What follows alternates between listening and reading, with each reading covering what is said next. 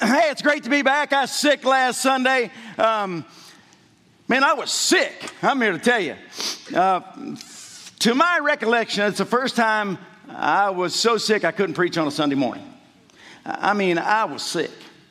From Thursday night to Sunday night, I hardly moved from the couch. Thursday night, Jenny comes in and looks at me. Man, I'm fevery, I'm achy, I am. Ugh. She said, "Are you sick?" "Baby, I'm so sick. I don't know what's wrong." Then here's what she says to me. "You want me to put some onions in your socks?" What? If I'm a smoked sausage, onion is going to make me better. I'm a preacher. I'm not too sure onions in my socks is going to help. But here's the thing. Jenny's so good, man. Jenny's a fantastic wife. She always nurses me back. So if she would have asked me it again, I'd have probably done it. I'd been sticking those onions right in my sock. But anyway, she kind of nursed me back to health. I still don't really understand what the onions were about, but maybe I was hallucinating. I don't know. What I do know is I'm better now, and I'm glad to be back. It's a bit ironic that I was going to preach last week on church health, but I was sick. I don't really know what to do with that. So today, we're going to pick up our study of Colossians. The theme of Colossians is standing strong in an age of deception. And so Paul writes to this church in the city of Colossae because they were in danger of kind of drifting away from the truth they had learned. And there were people who were constantly trying to deceive them with false teaching. And so today, we're going to learn that if we're going to stand strong in an age of deception, we have to be a healthy church. Church health keeps us from being deceived about false things in our world. You guys get this? The church in America is sick. Did you know that 60% of Protestant churches in America are in decline or dying? And I get it, man. You hear a statistic like that, and it feels kind of benign, a little far away. Not very. So let me bring that a little closer to home for you. An assessment was done of 1,200 Baptist churches in North Carolina. Here's what they found out. More than half were in serious decline, and it was determined that they had a 5 to 10 year window before they would close their doors. Wow. It gets even worse than that. That assessment also discovered this. 70% of people who live in rural North Carolina do not believe Jesus is the only way to heaven. Let that number sink in a minute. What's the problem? How did churches in rural North Carolina become so unhealthy and have so little impact on the people around them that they would believe that? I think all kinds of things. I think so many churches, especially in rural North Carolina, operate with an unbiblical structure. I'll talk more about that in just a minute. I also think they're inwardly focused. You get this right. If you're inward focused, you'll soon be infighting. Every time we have our membership class, OBC 101, I ask this question. Raise your hand if you have been a part of a church split or a church that had a serious fight. Every time, almost no exceptions, most of the hands in the room go up. You know why? If we're only focused on us, pretty soon we're going to find out we're mad at us. We don't like us. That's not how God designed the church. We're to be outwardly focused. Here's another reason I think churches are so unhealthy. Little or no focus on the next generation. 50% of kids who grew up in church, when they get old enough, they leave and don't come back. 50%. In 2008, we made a huge investment in the next generation here. Millions of dollars in reaching kids and creating environments that keep them interested in church so that they don't just leave. Now we're doing it again right now. We're investing millions of dollars again to do the same thing. And here's kind of my philosophy of all that. I think you have to start when they're this big. I think you have to start when you're rocking them in the nursery. where you're praying over them and asking God to use them their whole life, that they'll come to know God at an early age. And then in preschool, where we're teaching them to pray and we're teaching them to know Jesus. And then in elementary school, where they really can get old enough to understand and accept the truth of the gospel. And then in middle school, man, where they develop a faith of their own. And it is a big deal to have programs that are really happening. And the same thing in high school. Man, I'm just telling you, there are all kinds of things happening here. What happens on Sunday morning here with our preschoolers, elementary schools, middle schools, and high schools? It's unbelievable. Man, if you just walk back in our children's area, I say walk back, that's about a mile away right now. I don't know where we're at, man. So pretty soon you'd be able to walk. I mean, it is amazing to watch it. If you came here on Wednesday night, and you watched our middle school and high school ministries, I'm telling you, man, Pastor Ryan, what he does with those Switch middle schoolers, it is unbelievable. This past Wednesday night, I listened to him. You know what he taught them about? Pornography. You think that's a big deal for a middle schooler? You better believe it is. Man, it was fantastic. But to watch them engage and to see how excited these middle schoolers are about being at church. Man, you watch Pastor Kevin with those Clyde students. Man, I'm telling you what. He's going to make them serve. If they stand around, he's going to make them do something. I mean, you can do this, do that, hey, come here, do that. And man, he's going to get them caring about other people, thinking about other people. He's fantastic at that. And I'm just telling you, man, it is incredible what God is doing here from teenagers on down to little tiny babies. Now, let me tell you something. The way other churches respond to what God is doing with teenagers all the way down to babies here, it just blows my mind. I mean, I talk to pastors, and when I tell them, man, everything God's doing, we start this big, and then we want to make sure those little tiny babies, then when they become preschoolers, they're going to learn this and this. Then they're going to build on that, and they're going to be elementary school. Then that's going to build into middle school, and that's going to be built into high school. And by the time they become adults, they're going to go out and change this world. But when I tell other pastors about that, you know what most of them say to me? Well, doesn't it bother you that people go to church there for the children's programs? Bother me? That's our strategy. Now, here's what they mean. Well, doesn't it bother you that they don't come to hear you preach? I always think, well, how's that working for you?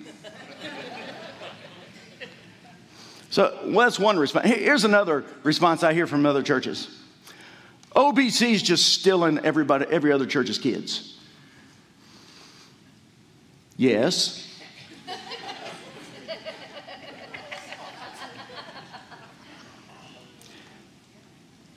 But not because that's our goal. But if you're not going to teach them about Jesus, we are. If you're not going to give them an environment where they can learn and do the things that are necessary to get them excited about what God's doing in His world, we're going to do it. Listen, I am so grateful to pastor a church that defies statistics. Man, you are a Jesus-loving, Savior-serving, truth-embracing, statistics-busting, kingdom-building, healthy body of Christ. Praise the Lord. Listen, God loves you. God is using you, and your faith is changing lives every day. Now, in our text today, we're going to see some marks of a healthy church, what that looks like. I'm going to give you 4. I could give you 40. This is not an exhaustive list, but these 4 come straight out of our text today. So let's jump in. Marks of a healthy church. Here's the first one. Write this down. Pastors that are servant leaders. Look, Colossians chapter 1, verse 24. It's Paul speaking. I am glad when I suffer for you in my body, for I am participating in the sufferings of Christ that continue for His body, the church. All right, let's take a little quick survey. When I say the word suffer, what's the first thing that comes to your mind? I bet it's not glad. This is what he says. I am glad when I suffer for you in my body. Paul's saying, my serving the church has resulted in suffering, but I'm glad to do it. Healthy churches are led by servant pastors. Peter gives us a real clear picture of this in 1 Peter chapter 5. Look at this. And now a word to you who are elders. So when you see the word elder, shepherd, overseer in the Bible, think pastor. All those words mean the same thing, referring to the same office, the office of pastor. And now a word to you who are elders, pastors, and now a word to you who are elders in the church. I too am an elder and a witness of the sufferings of Christ, and I too will share in the glory when he is revealed to the whole world. As a fellow elder, I appeal to you. Then he gives some instruction. Care for the flock that God has entrusted to you. It's God's flock. Watch over it willingly, not grudgingly, not for what you'll get out of it, but because you are eager to serve God. All right, now back to Colossians verse 3. But you get that picture there from Peter, right? I mean, healthy churches are led by pastors who understand they are servants. Then look at verse 3 there in 1 Peter. Don't lord it over the people assigned to your care, but lead them by your own good example. And when the great shepherd appears, you will receive a crowd of never-ending glory and honor. Look, you can't miss this in the Bible. God calls pastors to lead his church, but they lead with the heart of a servant. Here's a huge reason this matters for the health of a church. Almost to a church that I'm aware of that I would say is unhealthy or dying, that group that have a 5 to 10 year window, almost all of them are led by deacons, not by pastors. It's not a biblical structure, but they've been doing it because they've always done it that way. You can't find it in the Bible. And so it contributes to them being unhealthy. Write this down. Here's some just things to know about what a servant leader looks like. Servant leaders don't whine when ministry is hard. I mean, Paul said, man, I'm suffering for you. Now, I'm not talking about being discouraged. Look, I love pastors. Pastors can be some of the most discouraged people on planet Earth. I talk to them all the time, almost every day. I talk to a pastor somewhere that's discouraged just so I can encourage them. So I'm not talking about that guy. I'm talking about pastors who do nothing but complain about everything. And I'm just telling you, I know pastors, there are far too many of those guys. There's another thing. Servant leaders also put the church's well-being above their own. Look, a pastor can never put their personal well-being before the well-being of the church. Now, I'm not talking about family. A pastor has to care for his family before he cares for the church. Look, you can't care for God's family if your family's falling apart. So I'm not talking about, I grew up in a world, my dad was a pastor where people told pastors, look, you just care for the church and God will take care of your family. I can't think of anything more unbiblical to tell a pastor. That's a terrible thing to say to a pastor. So I'm not talking about that. Here's what I'm talking about. I'm talking about pastors who use the church they lead as their own platform to promote their own personal agenda. That's terrible. Here's another thing. Servant leaders are called by God, not hired to do a job. Any pastor who's looking for a job rather than obeying a calling, they're going to have a hard life. Look at John 10, what Jesus said. I am the good shepherd. The good shepherd sacrifices his life for the sheep. A hired hand will run when he sees a wolf coming. He will abandon the sheep because they don't belong to him and he isn't their shepherd. And so the wolf attacks them and scatters the flock. The hired hand runs away because he's working only for the money and doesn't really care about the sheep. Man, any pastor who's doing it just because they want a paycheck, they need to stop doing it that day because they're hurting themselves and they're hurting the church. Here's the second mark of a healthy church. Passion to proclaim Jesus. Colossians 1:25. God has given me the responsibility of serving his church by proclaiming his entire message to you. Now stop right there. Healthy churches proclaim the entire message of the Scripture. Listen, we cannot be silenced because the message is offensive to the culture or difficult to hear. We are responsible for the whole message of God. In Acts 20, when Paul was saying goodbye to this church at Ephesus that he loved, and he was closest to the church at Ephesus than any other church, but you get a real picture of this. Look what he says.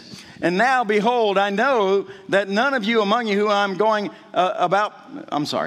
know that none of you among whom I have gone about, proclaiming the kingdom will see my face again. Therefore, I testify to you this day that I am innocent of the blood of all, for I did not shrink from declaring to you the whole counsel of God.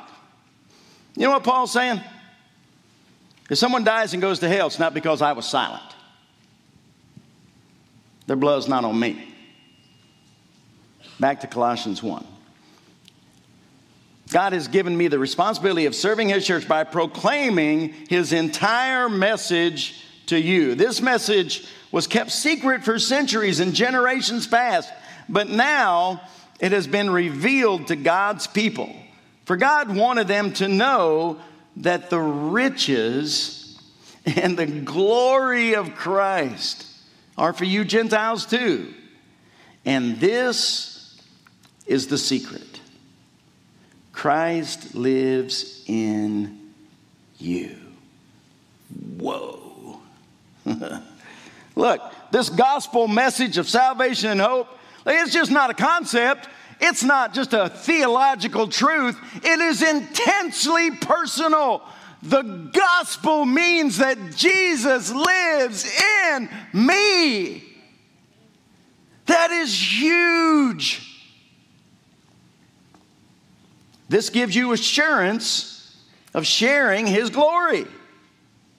So we tell others about Christ, warning everyone and teaching everyone with all the wisdom God has given us. We want to present them to God perfect in their relationship with Christ. Powerful words. We warn people that without Jesus, the full wrath of God will land on them and their eternity will be in hell. We warn people. We teach people why faith in Jesus is the only way to avoid this eternity and instead experience the joy of eternity in heaven. And we don't have to get all wigged out about doing that, proclaiming that, because God gives us all the wisdom we need.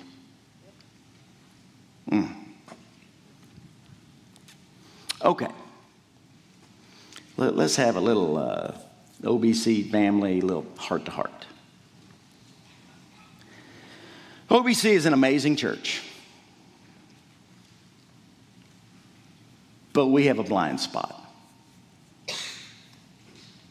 There's a part of OVC that really isn't very healthy. You know what it is? It's our passion to proclaim Jesus. Now we're very passionate about proclaiming Jesus with each other. But that's not what Paul's talking about here. Look, OBC is growing and healthy because we do lots of spiritually healthy things to attract people. I think that is a wise strategy. We'd be fools not to do that. And the truth is, we couldn't even focus too much on outreach up till now. We didn't have the space.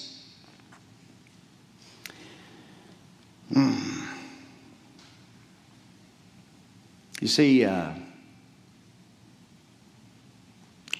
where we are not healthy is going to get people who have no interest in what we're doing. Question. When's the last time you intentionally asked somebody about their relationship with Jesus?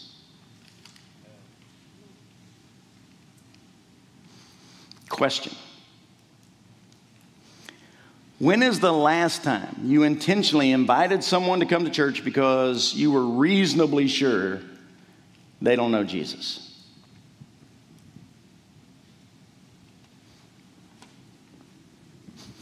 So we tell others about Christ, warning everyone and teaching everyone with all the wisdom God has given us. We want to present them to God perfect in their relationship with Christ.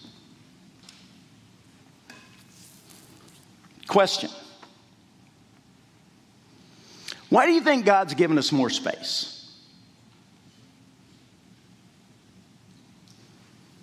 So we can have a little elbow room, be a little more comfortable.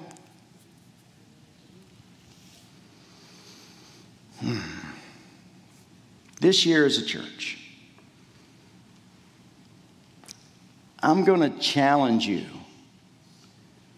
to strengthen this weakness we have, to get healthier as a church in this area. This year as a church, we're going to learn to be more intentional about passionately proclaiming Jesus to people who don't know him. Third mark of a healthy church: dependency on Jesus. Colossians 1:29. That's why I work and struggle so hard, depending on Christ's mighty power that works within me. That's why. What's why? That's why, so I can present people to God perfect in their relationship with Jesus. 28. 29. That's why I work and struggle so hard, depending on Christ's mighty power that works within me. Paul says, I work. That's physical. It's a word that really means I'm fatigued and I struggle. That's a word that means agonizing. This is emotional. So a healthy church works hard. Look, it's not easy. It's long hours. It's hard work. Anybody who thinks all you have to do is show up on Sunday and turn the lights on, they have no idea what goes on here. It's hard work. It's hours of Bible study, hours of prayer. It's hours of counseling and encouraging discouraged people every week. It's uncomfortable conversations and spending hours with difficult people. You won't do that without depending on Jesus. But it's not just the hard work. There's an emotional price to being a healthy church. To be a healthy church, we have to give our hearts and our emotion to the cause of Christ. We agonize over things. We rejoice in things. That's why we rejoice when there are victories and Jesus is glorified and lives are changed and people are delivered. Man, we rejoice in that. That's why we grieve when people don't listen and they walk away. And you warn them and you teach them and you warn them and you teach them and you warn them and you teach them. And their life crashes and burns and you could see it coming a mile away. But you know what you do? You don't go, man, told you so. You grieve. It's agonizing.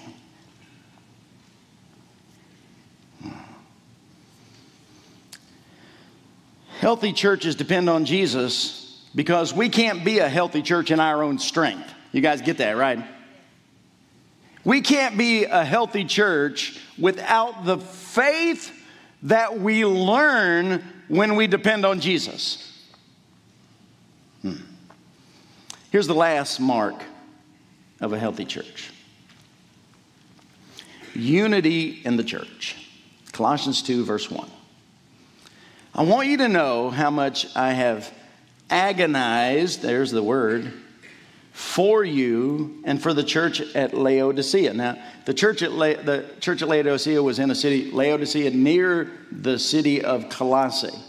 We learn a little more about the church at Laodicea in the book of Revelation when John described them as a church that was lukewarm and God wanted to spit them out of his mouth. It was a church that just made God sick because you're not hot or cold, you're just whatever.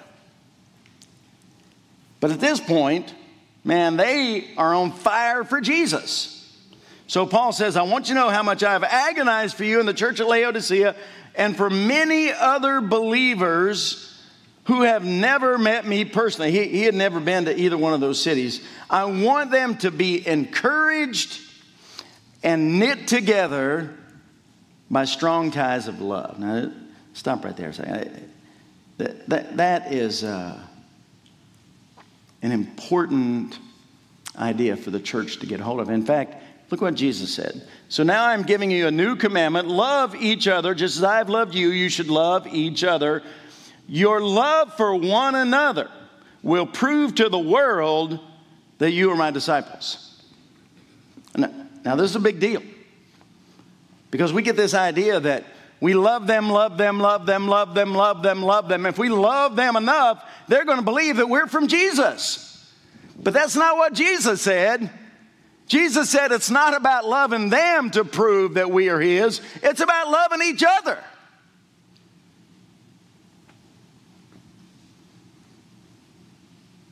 What do you think unbelievers think when they see a church fight? There's one more church scandal. There's one more this. There's one more that. There's one more split. There's one more. I'll tell you what they think. Why would I want to be a part of that? But when they see a church loving each other, helping each other, encouraging each other, supporting each other, man, I don't know where else I could get that. That's different. Back to Colossians, verse 2.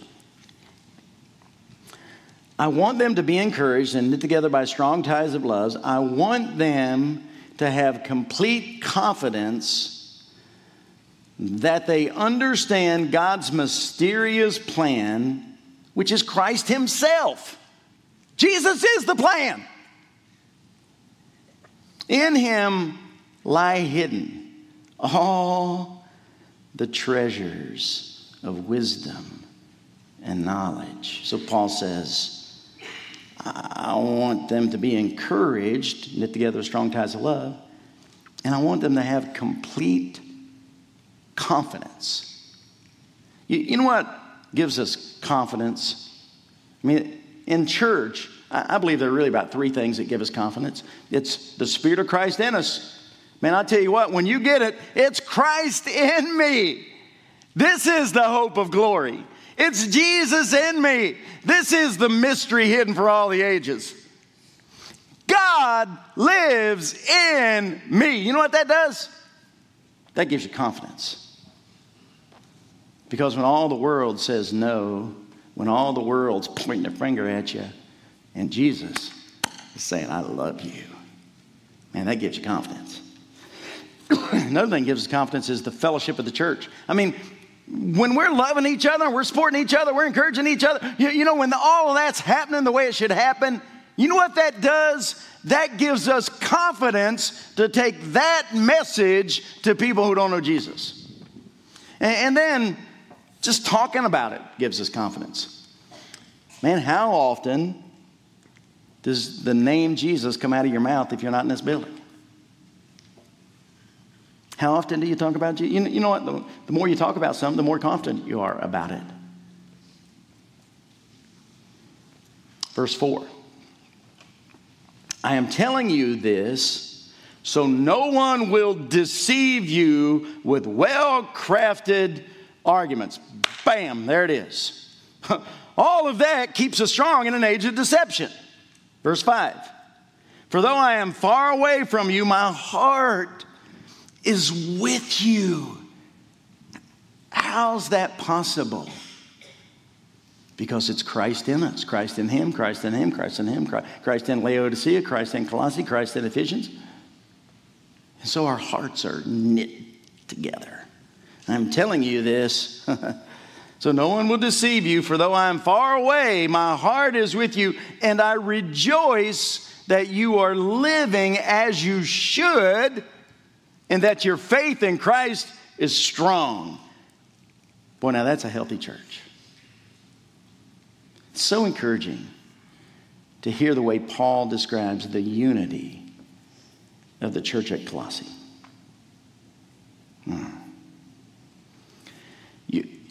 Unity in the church is so important that it's one of the things Jesus prayed for us. Look at John 17. I am praying not only for these disciples, in other words, the ones he was physically with there, but also for all who will ever believe in me through their message. That's me and you. I pray that they will all be one, just as you and I are one, as you are in me, Father, and I am in you, and may they be in us, so that the world will believe you sent me.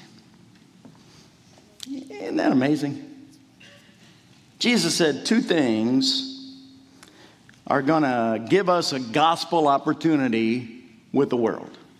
The way we love each other and our unity.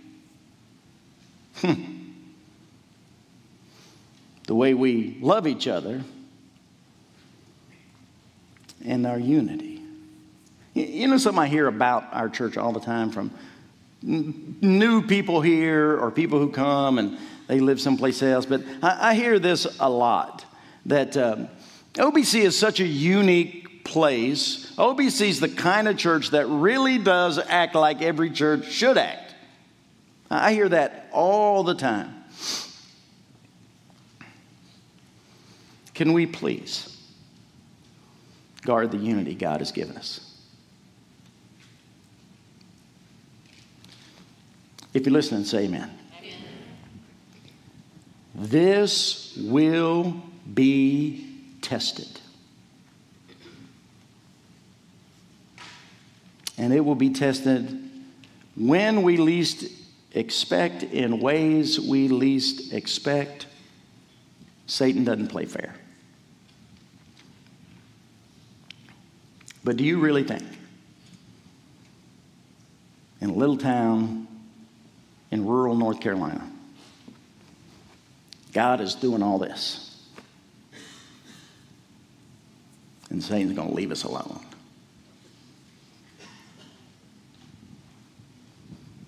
You know, Jesus said, I will build my church, and the gates of hell will not prevail against it. All the forces of hell cannot destroy this church, but we can.